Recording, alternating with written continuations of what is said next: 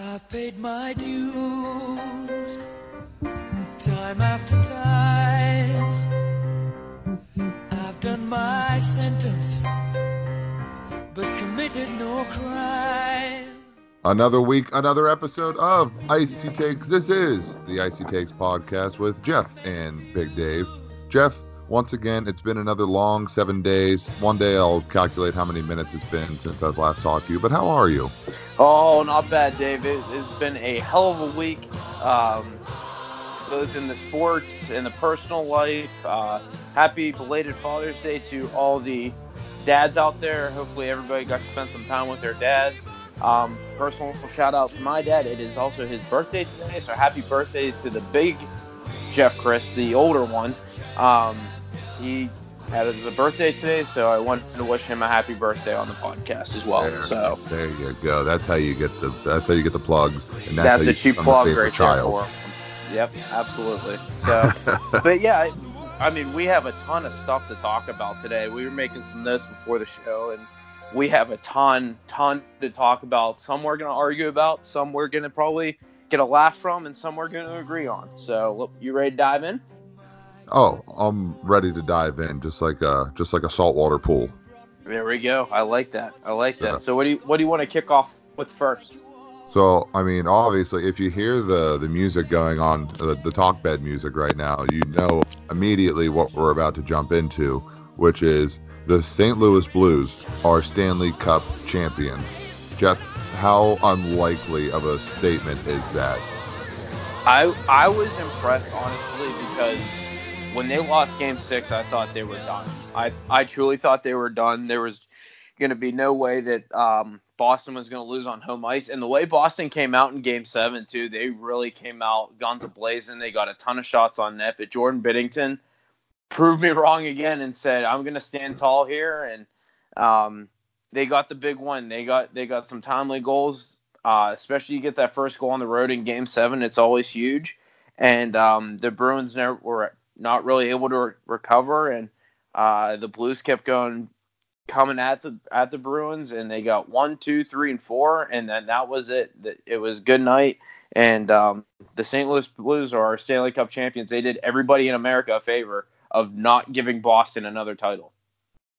So one thing I wanted to point out, you mentioned in the first period about Jordan Binnington, that period could have easily been 8-0. Like, that was the severity of the saves that Jordan Binnington was making in that first period, and how Boston was controlling that game. And they controlled the puck for most of the game, but could not find a way to get it past the rookie netminder.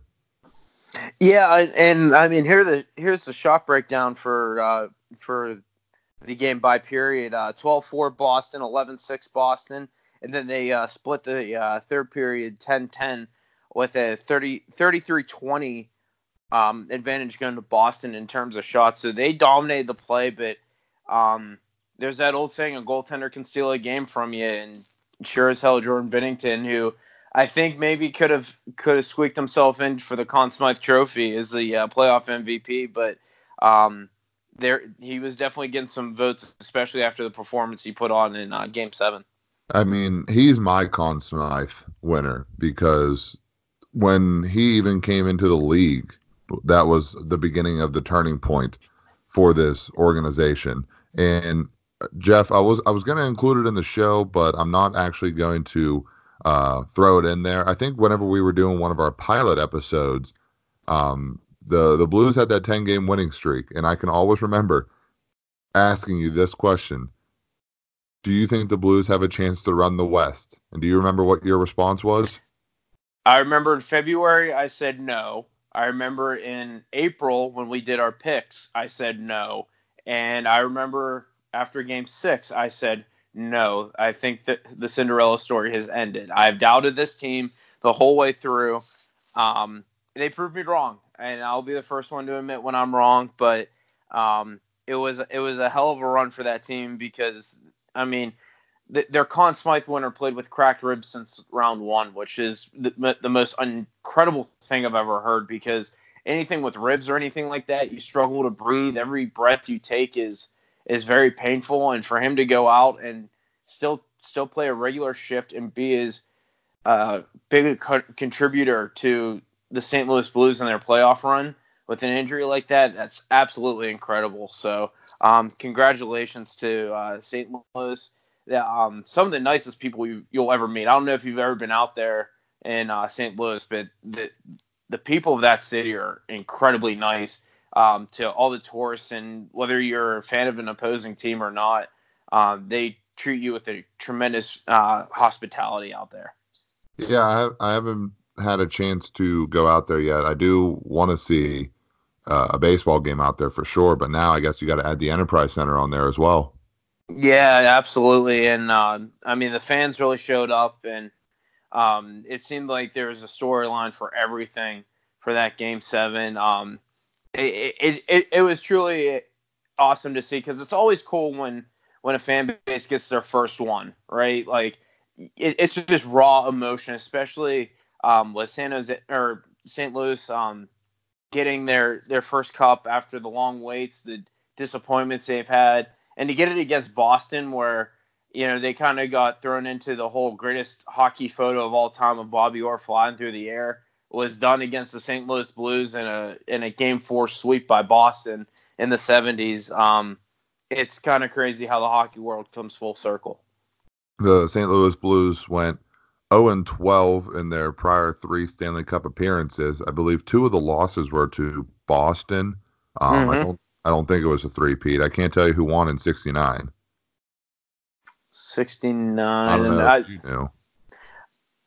I do not know. I would probably guess the Canadians. I can look that up. Oh, right. I mean, it's a pretty good guess. But so basically, it's funny how this team had originated being a part of that huge expansion back in 68 when they doubled the amount of teams going from 6 to 12, and putting all the teams in that same division. You could easily say that they were the best of the worst, right? Yeah, pretty much. So, like, back then it was, you had your original 6 teams in one division, and then the new expansion with the Penguins, the Blues, the Flyers, the North Stars, et cetera, et cetera. And then the expansion teams played in their division, the original 6 on their side, and then the 2 sides met in the Stanley Cup final. But yeah, they were running into teams that were well established, like Boston, like Montreal, who did win in 69. Thanks. That's historian Jeff there for you. Thank you, Google. Hey, I got it off the hop. I was just confirming. Okay.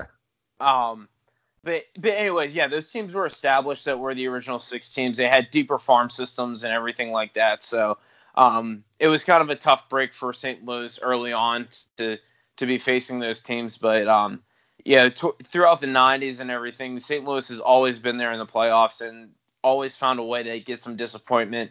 And for them to finally pull this one out, you got to feel good for the city of St. Louis.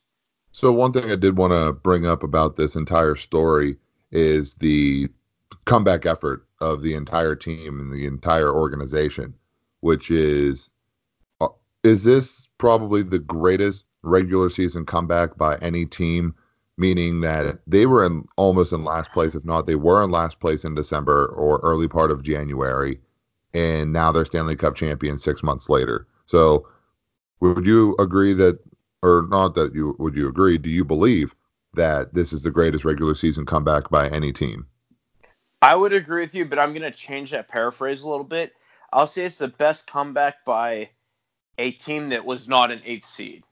Because we've seen like the 8th seeds in recent history, they like just squeak into the playoffs and then they run the table and they end up winning the cup. The fact that this team was able to be in last place in January and they weren't a wild card, I think that's something people forget, is they ended up being, I believe, the 3rd seed in their division. So they got to play the second best team in their division. So to not be a wild card and to have that concrete spot that they're not competing with another division for their playoff spot, I think is something that is incredibly overlooked. Yeah, I would agree with you. As far as turnarounds, it's got to be one of the best in league history. I mean, I was going to argue that the Pittsburgh Penguins, when they made the trade with or change with Mike Johnson to Mike Sullivan and the immediate impact that had. But I'm going to have to give it to the St. Louis Blues because this was almost a catastrophe. Wasn't it Mike Yeo that was originally coaching this team at the beginning of the year? He was, yeah. And I was actually listening to another podcast today at work, and so for their last episode for the season per se, they did like all kinds of sound bites all throughout the year, that like media did or like clips from their. It was done by Sportsnet and Elliot Friedman, and they take all these clips that they did throughout the year, and they got to the point where Mike Yeo was, on the hot seat per se. And his quote was that he's here to coach to win a Stanley Cup, not to save his job at the time. And it's kind of crazy, full circle again, that the St. Louis Blues ended up winning the Stanley Cup and he didn't save his job. So in a sense, Mike Yeo kept his word here, right? That he kind of coached them to a Stanley Cup and didn't save his job. Right. No, he did what he could in the amount of games that he was able to coach there. But right. Overall, he didn't fulfill his entire promise. But maybe he's a bit of a savant looking into the future. Right. So, I mean, that's got to be always tough, too, for coaches like that to get let go and then to see their team go on and end up winning the Stanley Cup after you got fired. You got to kind of have an empty feeling there a little bit. So, I want to also ask about a particular Bruins player that kind of went under the radar with an injury. It was DeBrusk for the Bruins. Apparently, there's a story that came out. I don't know if you had seen this, so if you don't know about this, I'll clarify. Apparently, Jake DeBrusk was battling concussion symptoms for 2 months, but never really told or had expressed that to any of the staff members until after they were done with their Stanley Cup run. And now 2 months later, not winning the Stanley Cup, it's been known that he did have concussion-like symptoms and was playing through them. So kind of like a two-part question. Do you think that because of DeBrusk's ignorance, do you think there should be any punishment? Because this is a league that's been connected to concussion-like symptoms and everything else that goes after that. And do you think it was the wrong call by DeBrusk by not saying anything?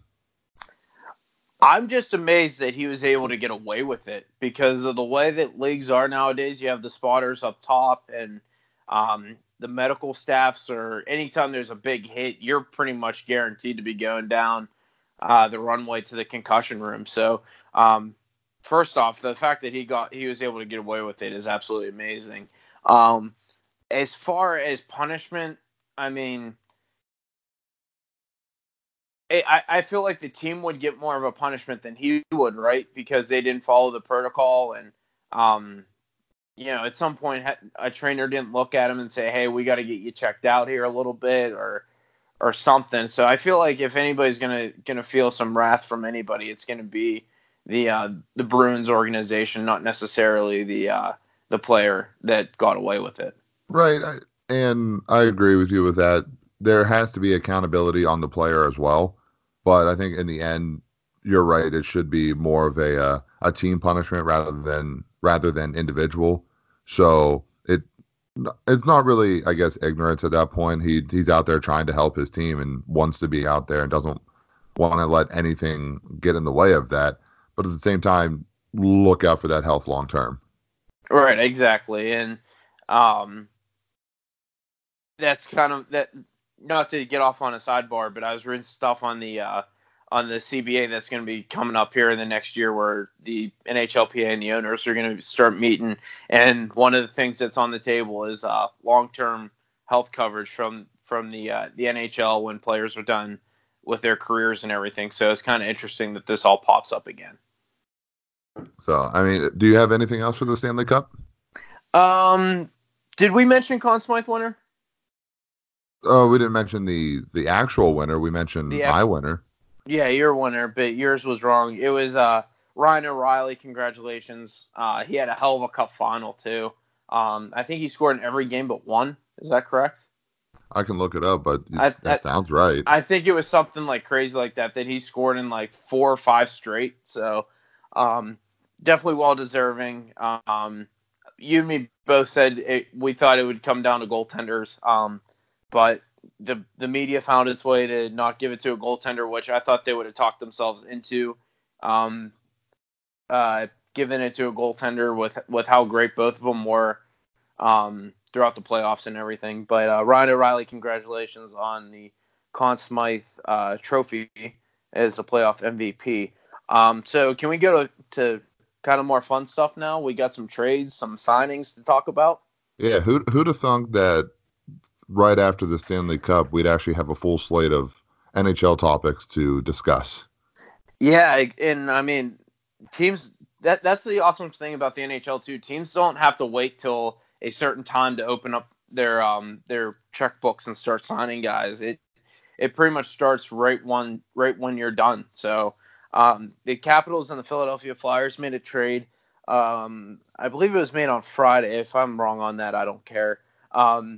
Matt Niskanen from the Washington Capitals goes to Philadelphia for Radko Gudas straight up. Philadelphia also held just over $1 million of Radko Gudas' contract, which was around 30%.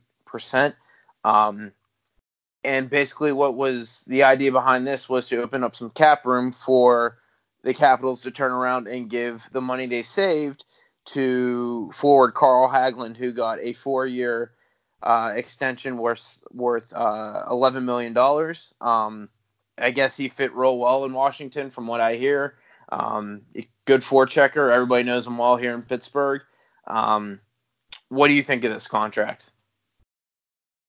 I really like the exchange of each of these players to swap organizations like this. I think with the kind of like the change of pace for the Capitals, which is a lot of speed up front. I always thought of Niskanen as being someone as very offensive minded, and that might not really fit the exact scheme of what the Capitals are going for right now. I could be wrong, but for what they're getting out of Radko Gudas, I think that it helps that to get a basically how I think of as a kind of like a Punisher out there, knows how to really throw his body around and give you some solid points and solid shifts out there with whoever he's paired with. Matt Niskanen going to Philadelphia kind of hurts me though, just for wearing those colors.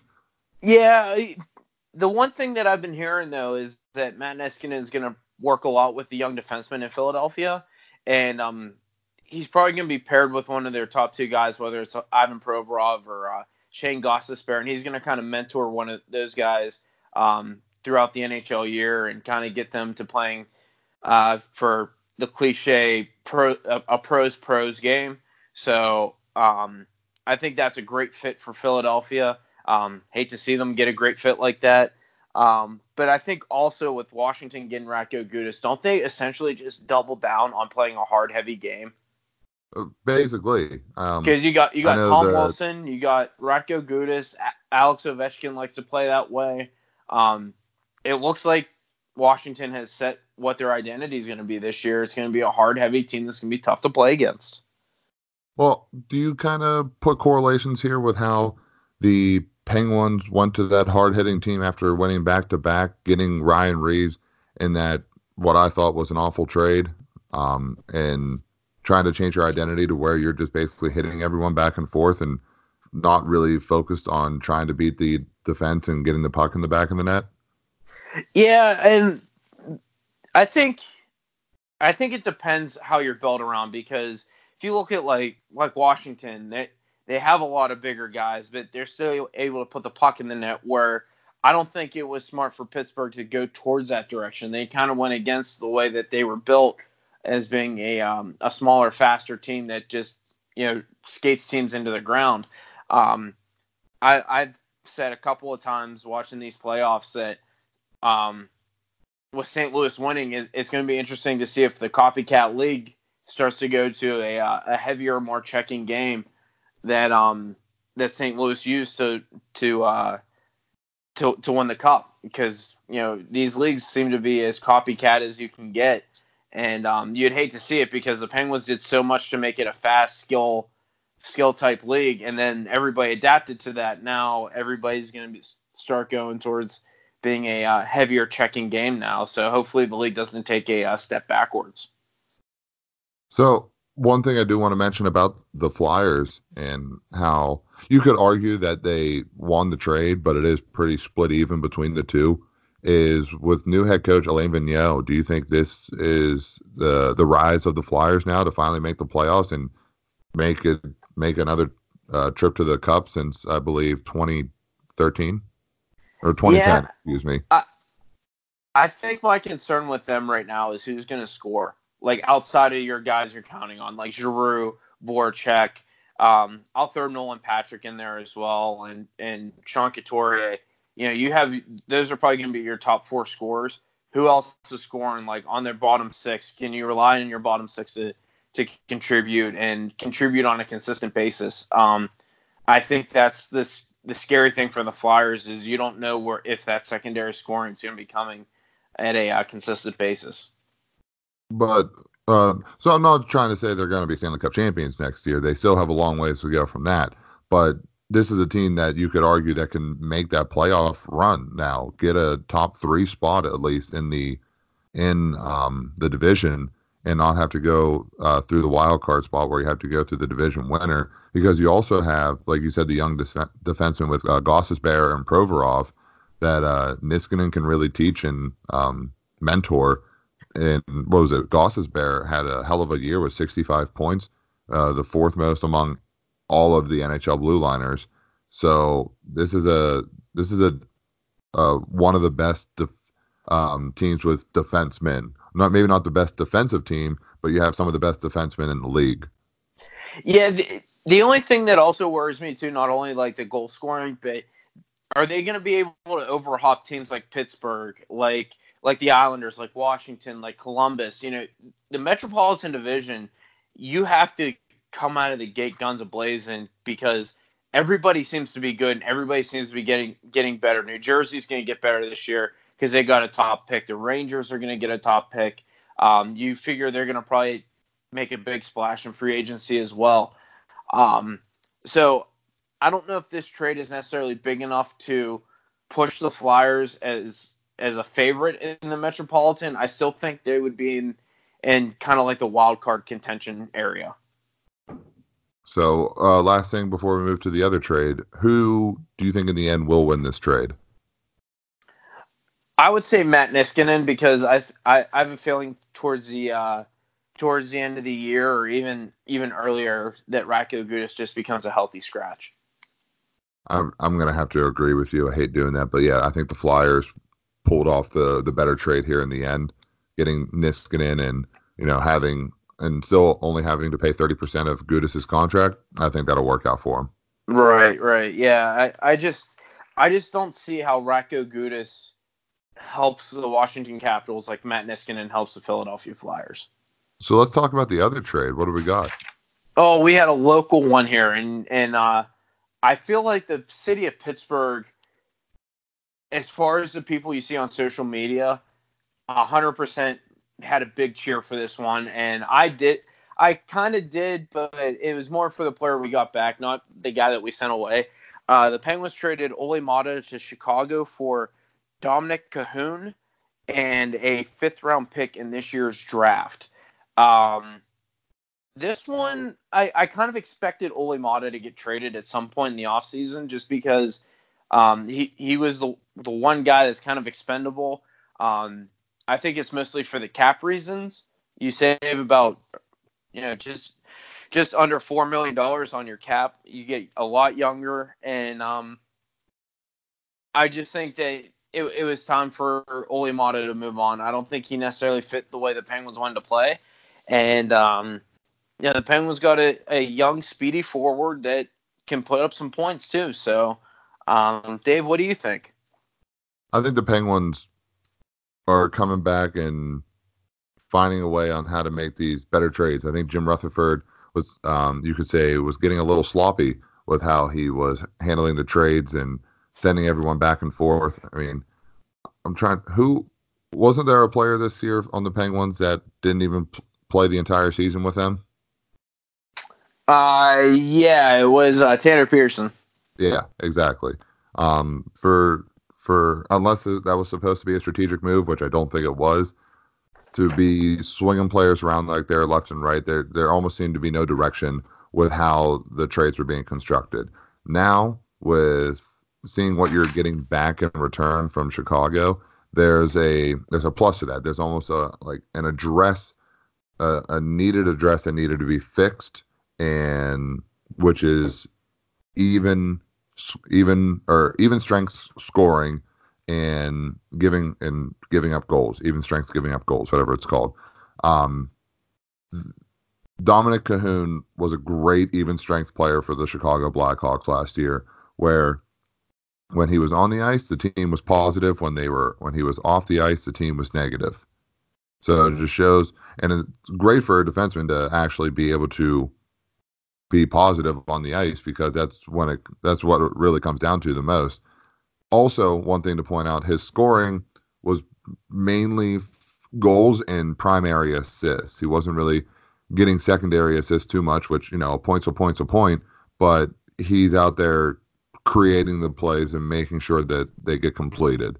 I think, like you said, Olli Maatta kind of not fitting the scheme anymore. This is what the Penguins need right now, is this change of pace. So here's a couple stats. These come from Jonathan Bomboli. He's a beat writer for the Pittsburgh Tribune-Review.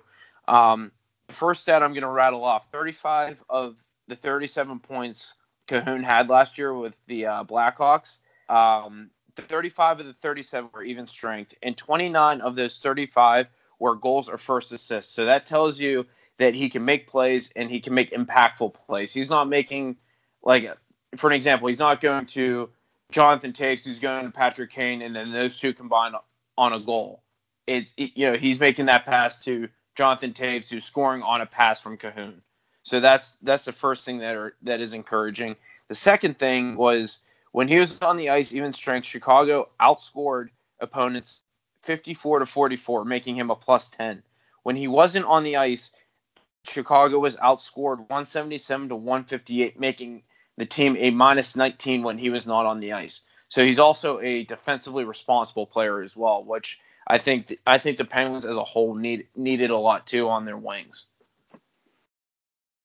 No, I mean, you kind of clarified the stats that I was referencing without me actually saying what the numbers were. Right. No, I just wanted to give the audience a little bit of like a numbers kind of look at it too. That right. These aren't opinions; these are hard facts that came out of stats and is coming from the media that aren't true facts. And he was a rookie last year as well.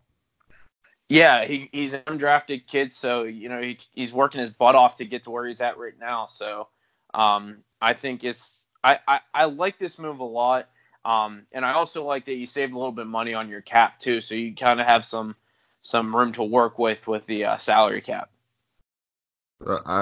So in the end, I'm just gonna ask the question now and answer it. I think the Penguins obviously made the better deal here.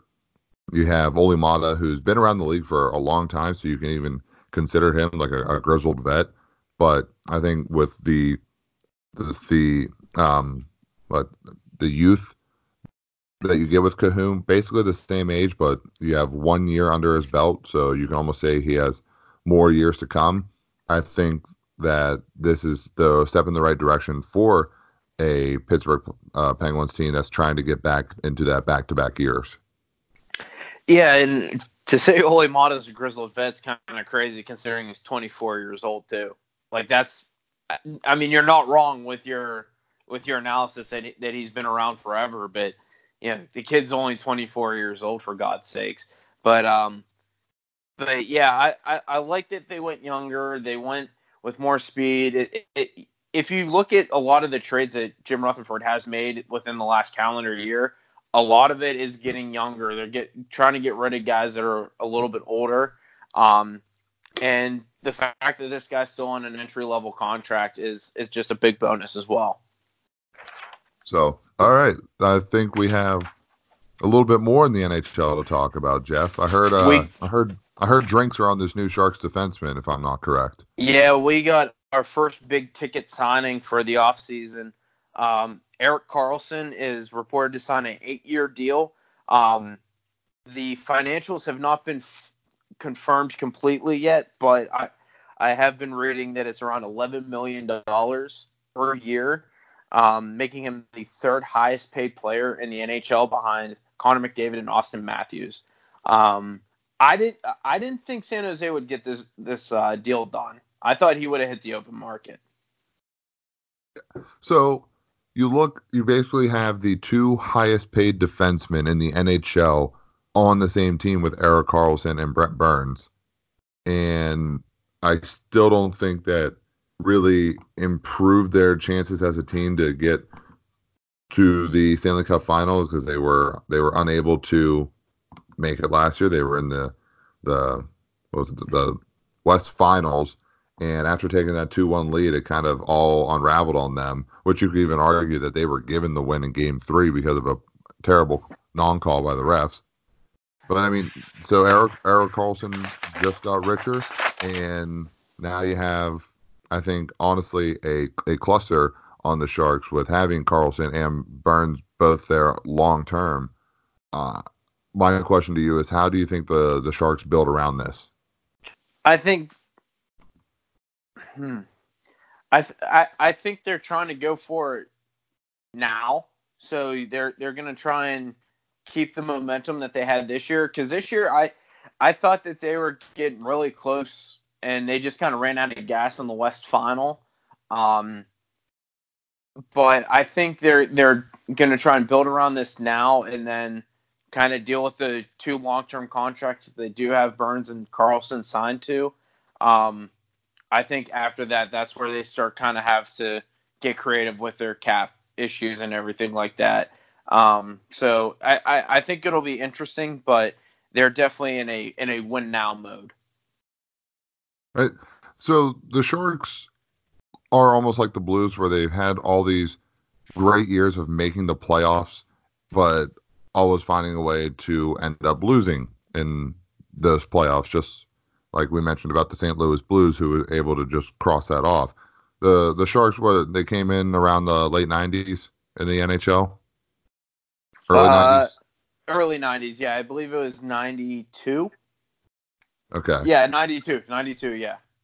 And looking over basically the rest of their Cavs, I mean, you have Logan Couture out there making $8 million a year. You have Evander Kane making $7 million.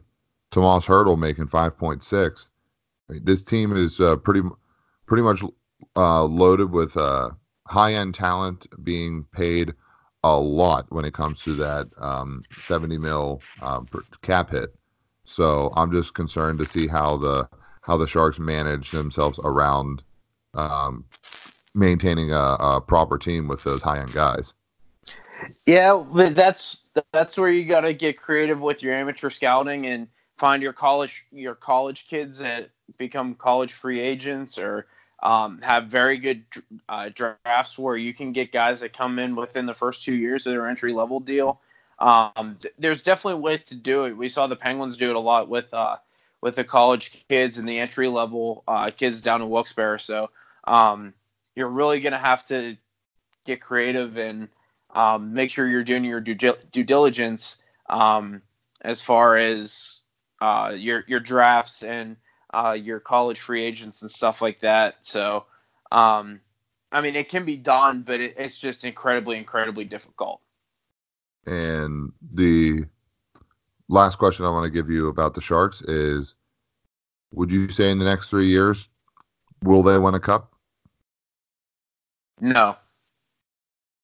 I think they'll come close, but I do not think they'll win a Stanley Cup. Is come close make the Stanley Cup final? I would say they'll be in the West Final 2 out of the 3 years.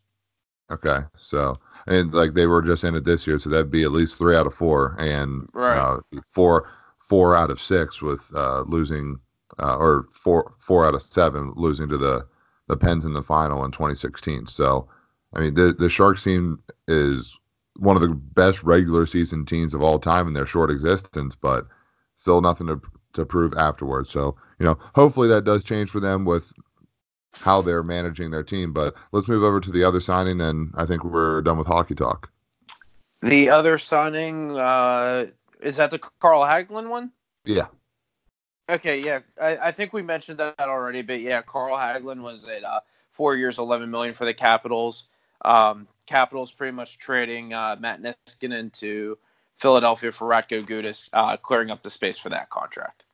And I think Carl Hagelin's still an effective player anywhere he goes. I don't really know his age off the top of my head right now. 30 years old. So there you go. And this man has a lot of Stanley Cup finals. He's almost like a Stanley Cup veteran, wouldn't you say? Yeah, with the Rangers, Pittsburgh. Who else did he win with? Because I think he went to like 3 out of 4 between the Rangers and the Penguins. Did he not? Something like that. I believe so. Wasn't he with the Kings before? Well, he was with the Kings, but that was last year before he got traded to Washington. Okay. But yeah, I mean, teams really value those guys that have been there and, have either won or been a part of a Stanley Cup final. So I think that's definitely where he gets the 4 years. I thought the 4 years was a little bit too long, but the guy got paid, and we'll see how he fits in Washington. If I were to guess, I would say he would get bought out within 2 years of that contract. Oh, there you go. Jeff putting on his prediction hat for Carl Hagelin. Yeah, so we'll see. We'll see what he does in Washington. He was a good fit there. They just couldn't quite pull it off in the playoffs this year. So we'll see. I just don't see how they can hang on to him that long. And him still be effective, because he really doesn't score goals. You're depending a lot on his legs for forechecking, and I just don't see him sticking around too long. I think he's great for the penalty kill, and whenever he can find the back of the net, he's the most effective, obviously. That's any player. I don't know if you're ever going to get HBK Carl Hagelin, but I think he can be pretty damn effective when they make the playoffs again. So we'll see how he's managed when they get to the first round of the playoffs and go from there, because he's just a great playoff player. Yeah, he seems to always put a benchmark in on the playoffs every year. So we'll see how it pans out for the Washington Capitals. All right, I think that about does it for hockey talk, right? That does. I think it does. All right, so what's first on the docket for baseball talk? Well, do you want to talk about the 4-game series between the Braves and Pirates last week? That sounds amazing. Well, it didn't start without any fireworks, I'll tell you that much, between Joe Musgrove and Josh Donaldson. Do you want to explain this, or do you want me to? I might get mad explaining it, so you can do it. All right, so what happened was Joe Musgrove was pitching to Josh Donaldson in the first inning, and Joe Musgrove brushed back Josh Donaldson, and I think he just clipped like his jersey, like when you kind of stretch out, the jersey kind of comes out, and he just ticked the jersey a little bit, and Josh Donaldson, put the bat down, was taking off the elbow guard, started walking up first base, and kind of looked towards Joe Musgrove, who was kind of staring him down a little bit, asked him, "What the blank are you looking at?" And Joe Musgrove kept coming at him. He said, "What are you looking at?" And next thing you know, bench is clear, and the two guys never got a hold of each other, but turns out both Musgrove and Josh Donaldson were tossed, and kind of had a war of words between them, and that's pretty much it. Both guys got tossed out of the game, and it really put at least the Pirates in a bad spot, that they had to go into their bullpen 19 pitches into the game. So, Dave, what were your thoughts on that? I thought that Josh Donaldson was watching Joe Musgrove first after taking off his guard and putting down the bat, just looked at him for a little bit, then proceeded to go down first base. And then when Joe Musgrove gave him the look back, then it was the "what the blank are you looking at" and all that good stuff. And I know that Diaz was, trying to get in front of Josh Donaldson just in case, you don't want the opposing player swinging at your teammate first. So Diaz gets in front of him, and then whenever I guess they got pissed off at each other enough, that's when Donaldson kind of threw Diaz to the side, and that's when the bench is cleared. Um, I thought the reasoning for the ejection of Joe Musgrove was pretty bush league. I don't know if you had heard about that. Well, just so we're on the same page, because I do not think I heard the exact reason why he was tossed.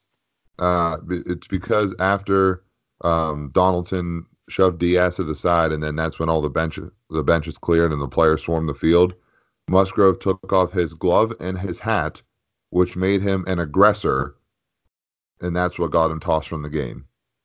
Now, let me ask you this: when this all goes down, if Diaz doesn't put his hands on Josh Donaldson, and I'm not saying he's right or wrong there, but if he just kind of walks up the line with Donaldson, I think that whole skirmish is kind of like avoided. I can agree with you there. Because Donaldson did say when he was asked about it, I think either the next morning or after the game, that the one thing that aggravated him was that Diaz did put his hands on him, and that's kind of like where things kind of get a little out of hand. Is who are you to be touching me when I'm not even being a threat here? I'm just asking him what the blank is he looking at. Right, but if you're Diaz, I understand I'd be mad if I was Donaldson too in that situation, but you're not going to hold back your own teammate. You're going to look to protect your teammate in case anything does break down. Right. So you can almost say he's in the gray there. There's really no right or wrong answer to what Diaz did. Yeah. Like I said, I don't think what he did was like horribly wrong. I just think it kind of threw gasoline on the proverbial fire. Was it? In a way, he can still stay between Musgrove and Donaldson if he just walks up with Donaldson pretty much to first base, just like, hey, just trying to keep this cool. Let's just get up to first base, and then we don't have to worry about this. Because we can both agree this was just one of those BS staring matches of what are you looking at, and that's basically what they asked each other. It was a big dick swinging match, is all it was. Really, yeah, you could say that, but I just thought it was. And you might hate me for this. I thought it was the right call just for a 1-game suspension for Donaldson, just because of he did throw Diaz to the side like that, and obviously if Diaz doesn't get in the middle of that, Josh Donaldson doesn't get a suspension. So the Pirate fan in me says, kudos to you, Elias Diaz. Way to go. But Josh Donaldson does still kind of get the short end of the stick there because of the position that Diaz put him in. But I thought that was a right call by the MLB. I know he's appealing it. I don't know if they ever came to a decision on that, or whether he had to serve it or not. I don't know if you've heard anything. I haven't heard that. The last thing I heard was that he had appealed it. I don't think they've come out with a ruling yet. So that basically explains game 1. I think that would have been the starting point of the Pirates to get off that losing streak. Is a good start by Musgrove and against a good Braves team. But 19 pitches in, you have to go to what is, I think, one of the worst bullpens in the league. And the Braves took full advantage of that, especially in the second inning with a grand slam by your boy Ronald Acuna. What up? So I think you can almost say that the Pirates weren't really given a chance after that, because I thought the reasoning of that ejection for Musgrove was just total BS in my mind. Yeah, and honestly, it just ended up turning into an ump show, like what we see so many times in baseball nowadays. And because I was even confused too, like how can you toss? Honestly, if there's not that big skirmish, I don't even think either guy gets tossed. No, they don't. I think it's just one of those that, like we said, it's who's the more macho guy coming out of this thing, and maybe it was part of the ump saying, hey, I'm just gonna throw water on this whole fire and just toss both the guys out. Unfortunately, the Pirates did get the short end of the stick with it, but I guess that's just how it goes sometimes. And I know I sound biased being a Braves fan, but it's kind of a tough spot for pretty much all the parties involved. No, it is. I thought we were going to get into a much bigger fight here, but we settled it like gentlemen. We did. Okay, so move on to the rest of the series, and it was all Braves. There was really nothing to look at positively for the Pirates. I know that in the second inning, Chris Archer decided to throw batting practice of Game 2. Oh my God! What did I hear? Like his post-game comments were like, "I threw too many pitches down the middle," and like the 3 home runs that they hit were like they were all like center cut split. Like, how do you not make that adjustment? They were basically mid-rare 24-ounce T-bone steak cut-ups. Like I just like couldn't believe it that like all the because who all hit the home runs at least in the first set of back-to-backs? It wasn't Swanson. I want to say it was Freeman and Markakis. It was the second inning, so Freeman's the cleanup hitter that he did get one because Archer went 1, 2, 3 the first inning. So then it probably would have had to have been Donaldson. It would have had to been like Donaldson, Markakis, or like Markakis Riley, somewhere around there that it would have had to been because Freddie's our number 3 hitter, but like the guys he was throwing those to, like, did you not read the scouting report that you can't throw it there? I just think it's all being exposed on how much the Pirates really just wanted a name and not really the numbers and the performance behind it when it came to the trade of Chris Archer last year, and now it's being really exposed. I don't know how you fix it. There's been stories locally in Pittsburgh saying that I guess Searage and Archer are at odds right now, like not agreeing with each other. And Uncle Ray's had his great times in Pittsburgh, but you still need to be able to have you need to be able to take the criticism because you're throwing tomatoes down the middle of the strike zone and they are being crushed everywhere. I was scared of every single pitch he threw after that inning. Yeah, and I mean, again, he got tattooed again for back-to-back home runs in another inning too. So same inning, the same inning. Right, you're right. So I mean, now my question to you is, and this might be tough for you to answer, for how much the Pirates did struggle in that series. How much do you contribute that to the Atlanta Braves being pretty much the hottest team in baseball? They've won 9 out of their last 10, for God's sakes. So it's tough for me to blame the Pirates solely and just say, the Braves are just on a run right now that that's almost unbelievable at this point. But that's kind of like my question to somebody that's out that doesn't have the red, white, and blue on. I mean, up and down, they put up 15 on the Phillies yesterday, for God's sake. So I don't know if there's a better way I can ask that question, but I do agree that sometimes when you can face a team at the wrong time and really get your asses kicked. I know the Pirates played host of the Dodgers in the last 3 of a 6-game homestand, and the Dodgers at that time were the best team in the league, and they showed it in Pittsburgh, sweeping them and having comeback efforts, I believe, in 2 of those games. I think with how competitive some of these games were against the Braves, that you can't really fault the Pirates too much in games that get out of hand, like the first game where the Pirates were arguably in it towards the end, but down 10-5, and you make it a 3-run game in the 8th, and you can't score with those 2 runners in scoring position after that. Those are games that you still maybe get out of reach too far, but then you have to win the next game or the next game after that and not lose it by 1. You have a lead in the 9th inning, and I was taken aback because I fell asleep for the end of this game And the way I heard the bullpen was managed in that, I believe, game 2 loss where it went into extra innings and Ozzy Albies hit that, I believe, our game-winning single or double in the 11th. Mm-hmm. The Pirates brought in Vasquez in the 8th to make sure that they don't give up the run, and they didn't. The Pirates take the lead in the top of the 9th inning.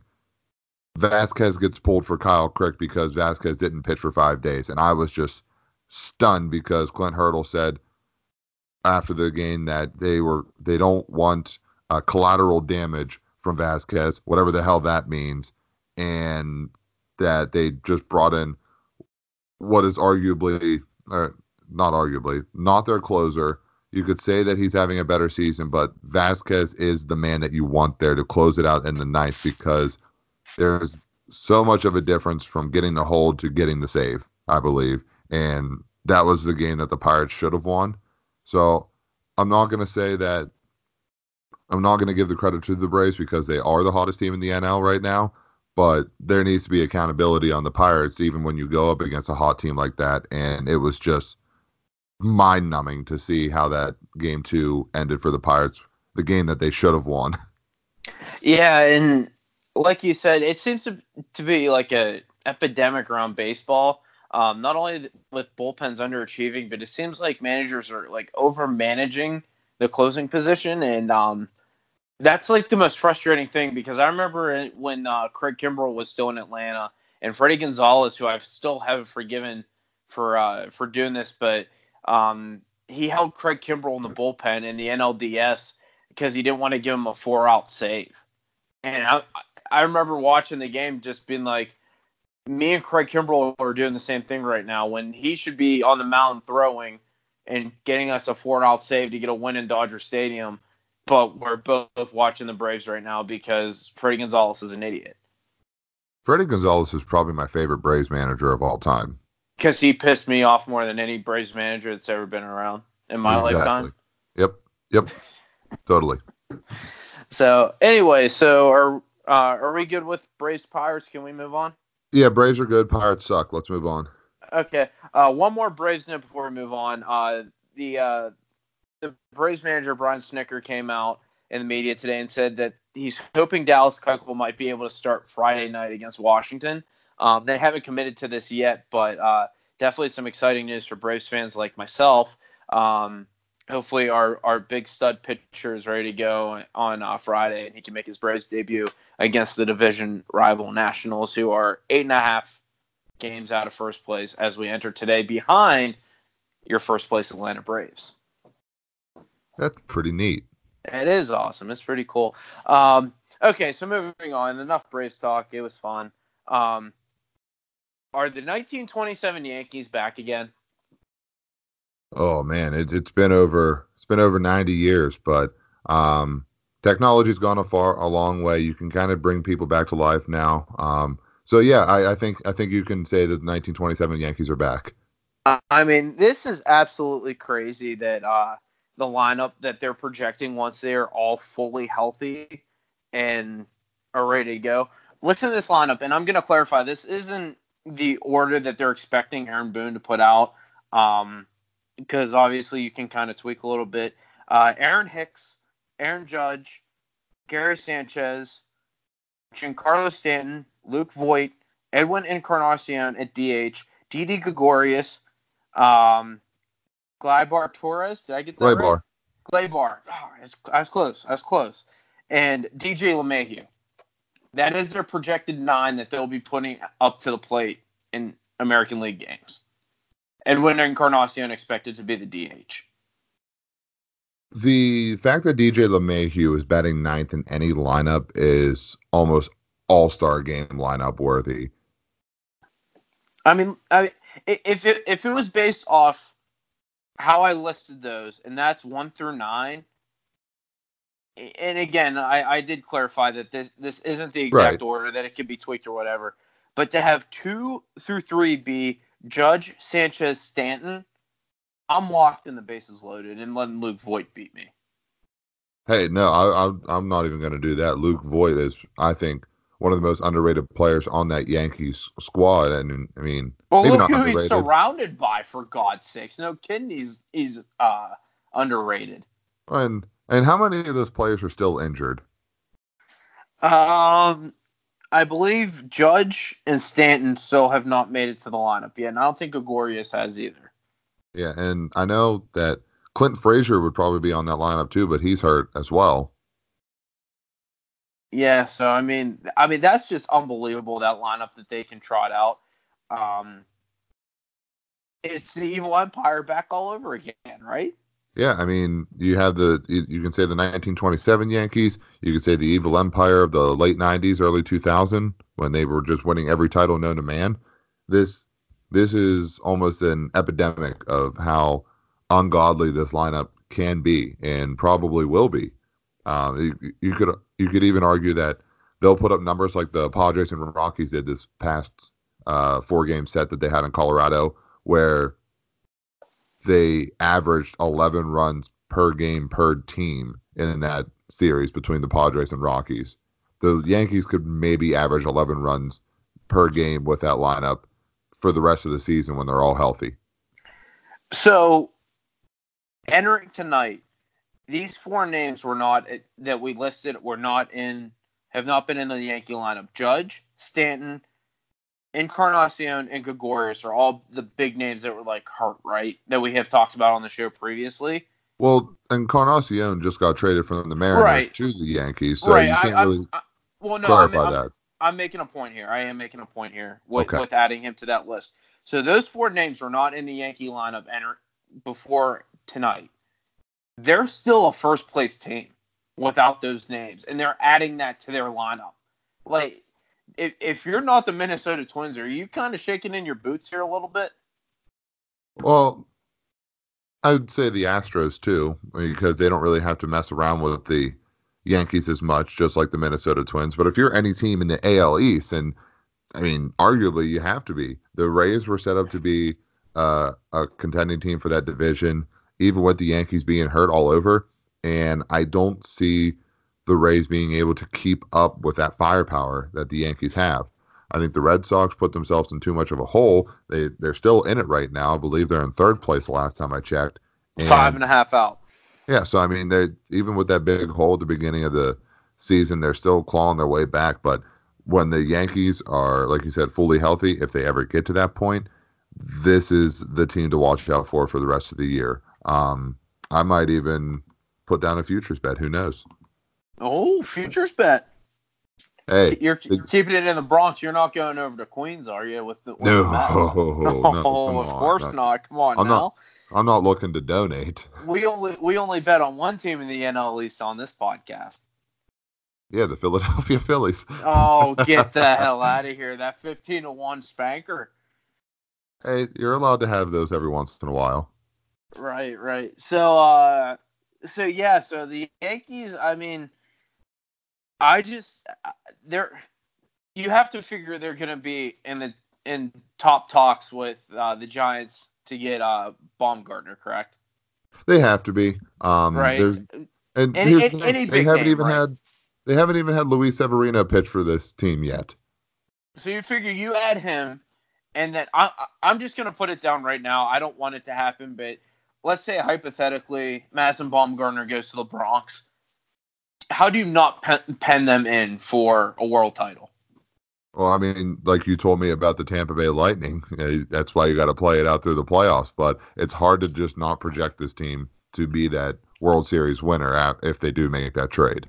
The only thing, too, that I could think of as any kind of a weakness, and I know people are going to be like, it's not a weakness when you're pulling balls off the train tracks outside of Yankee Stadium, but there's still a good ton of strikeouts in that lineup too.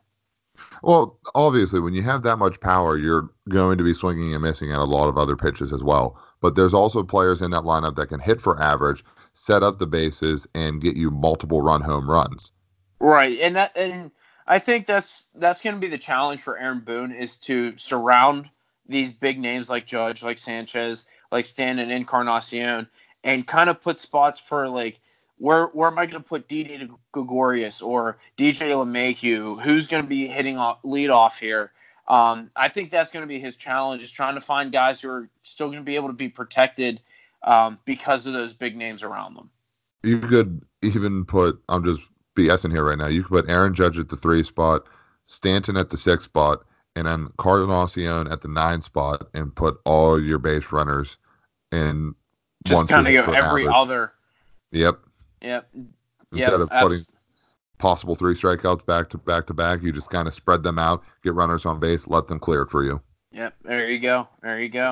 So 7-1 odds. You like those for the Yankees? Absolutely. Oh, I take that 100%. Yeah. So I might have to. Who has higher odds? Who has better odds than them? No one. They're the best right now. The Cubs are in Indians.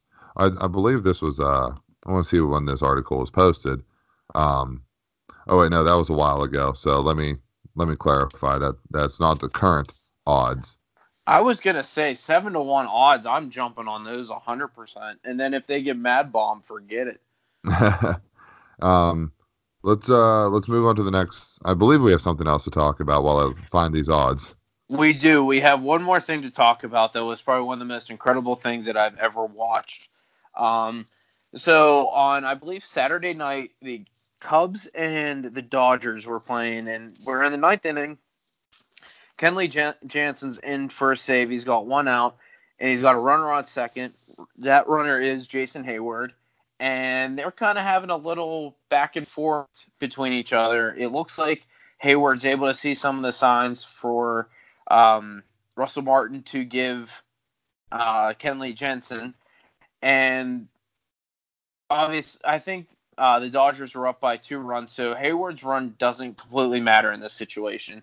So they have a back and forth, and one pitch gets thrown is a pretty sick, like 2-seamer that got the outside part of the plate, end up getting a strike.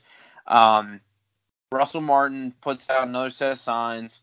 Kenley Jansen doesn't like it because Jason Heyward's behind him.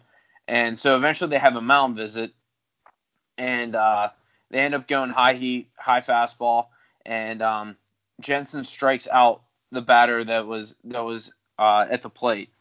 So then he gets the ball back from Russell Martin, turns around to his infielders and says, "I'm going to intentionally balk." Which, like, who the hell would have ever thought to do that? To just intentionally balk for no reason. Well, his reasoning was, with Jason Heyward being able to look at his signs, didn't want to deal with him. His run doesn't matter. So he balks on purpose, Heyward to third, and then they end up doing the due diligence. They get the final out. But, Dave, have you ever seen anything like this before? Absolutely not. This is one of the most incredible mind plays in all of baseball, because you could argue that baseball is, 50% mental and the other half is physical, just like Yogi Berra kind of said. I don't think I quoted it exactly, but the fact that Kenley Jansen's just turning around, showing his infield, hey, I'm going to do this, because that was right after the strikeout to get to 2 outs, that for him to just intentionally balk, wave over to Heyward to go over to third, just like he knew what he was doing, and then get the strikeout of the next batter, it was just an incredible sequence of almost like strategy and execution of said strategy. Well, I think too, to be able to slow the game down that much and realize, hey, that runner at second doesn't matter. He's just a waste of my time at this point. So, like, even if he does throw a pitch in the dirt and he gets away and he scores, you're still up a run, and you're one of the top closers in baseball. So he has that feeling of, he ain't touching me anyway. So let's just get him over to third. He can quit looking at our signs, and we can focus on the guy at the plate. And to do it with 2 outs is even that much better, because he was focused on getting that strikeout and making sure that Heyward didn't see the signs at the same time. Did that, moved him over, struck out the next dude. One of the best plays I've ever seen. Right. That whole play is just, again, that's the part of sports in general, whether it's hockey sense, baseball sense, football sense, whatever. When you see stuff like that and you're able to get it like broken down to, because I had to watch a video on YouTube to like figure out everything that was going on in that whole situation. I sent it to you earlier, and I could, you know what, I'll post it on our Twitter too for everybody to watch. It's just like incredible to like have it all broken down and slowed everything down to understand like what everybody in that situation, whether it's the catcher, the pitcher, the base runner, like what everybody's thinking there. And you're like, wow, that was actually an incredibly smart play by Jensen and Russell Martin. Because I'm sure they probably talked about it when Russell Martin went to the mound and say, hey, let's just get this guy. We'll move this guy over. We'll balk intentionally, and then we'll just focus on the guy at the plate. So Dodgers get the win over the Cubs, which always makes me happy when the Cubbies raise the L. Right.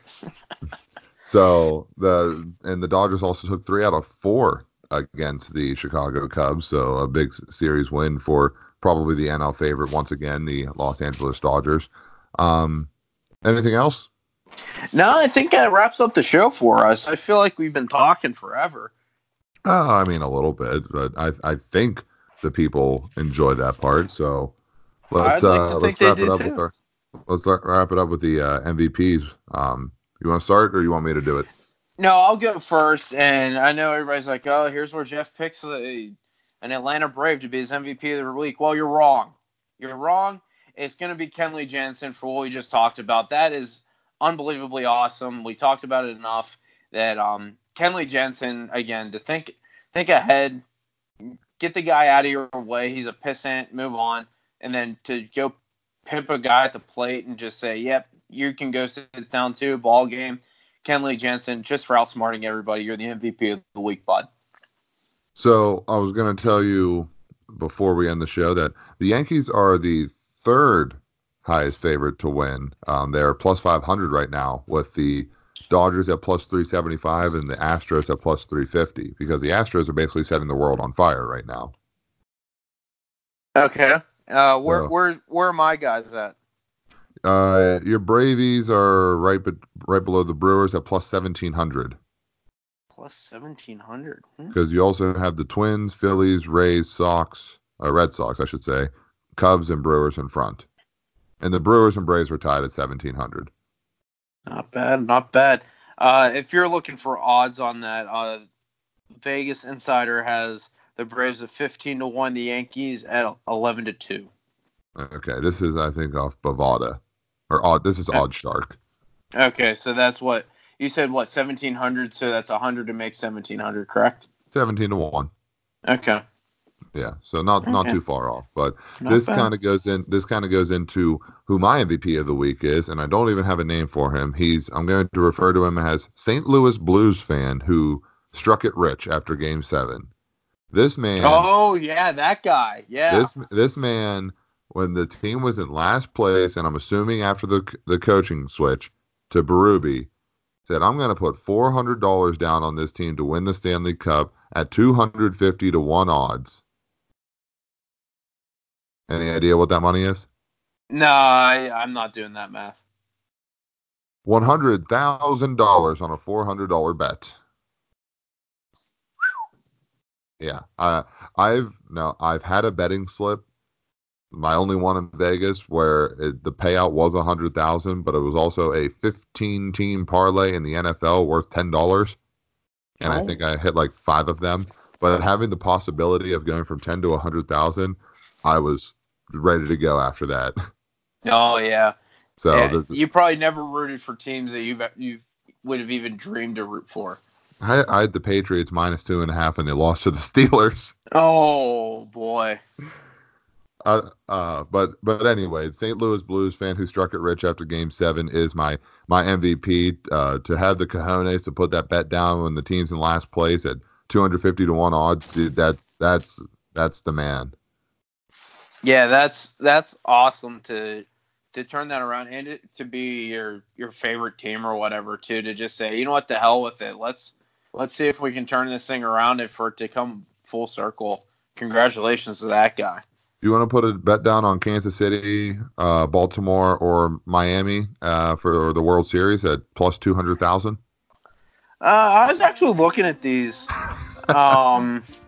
just to see if there's like one crazy one that you would consider throwing in there. I don't know, like Cleveland at 40-1. See if they squeak in a wild card, and then who knows? Although they just put Kluber on the 60-day IL, so I don't know if I can go with that. Yeah. Let's just do the Colorado Rockies at plus 8,000. They just blew a 13-6 lead to the Padres at home, so. Don't hate it. I'm gonna go see them play the Pirates later in August. Well, there you go. So maybe we'll get a little scouting report on them and maybe throw down some bucks. All right. I like hearing that. So, all right, that was our show. We had our MVPs. We had baseball talk and hockey talk. We'll be back next week, and hopefully we're better than this week because that's what we're looking to do is always improve, even if we're at our peak, right? Yeah, absolutely. And by the way, 2-0 Braves top 2 against the woeful New York Mets. Oh, well, yeah, no wonder. It's the New York Mets. So, hey man. Hey, so follow our Twitter at IC Takes, ICEY Takes. Like our Facebook page at IC Takes with Jeff and Big Dave. Follow us on the personal Twitters at Big_Dave52. And at JChrist_51.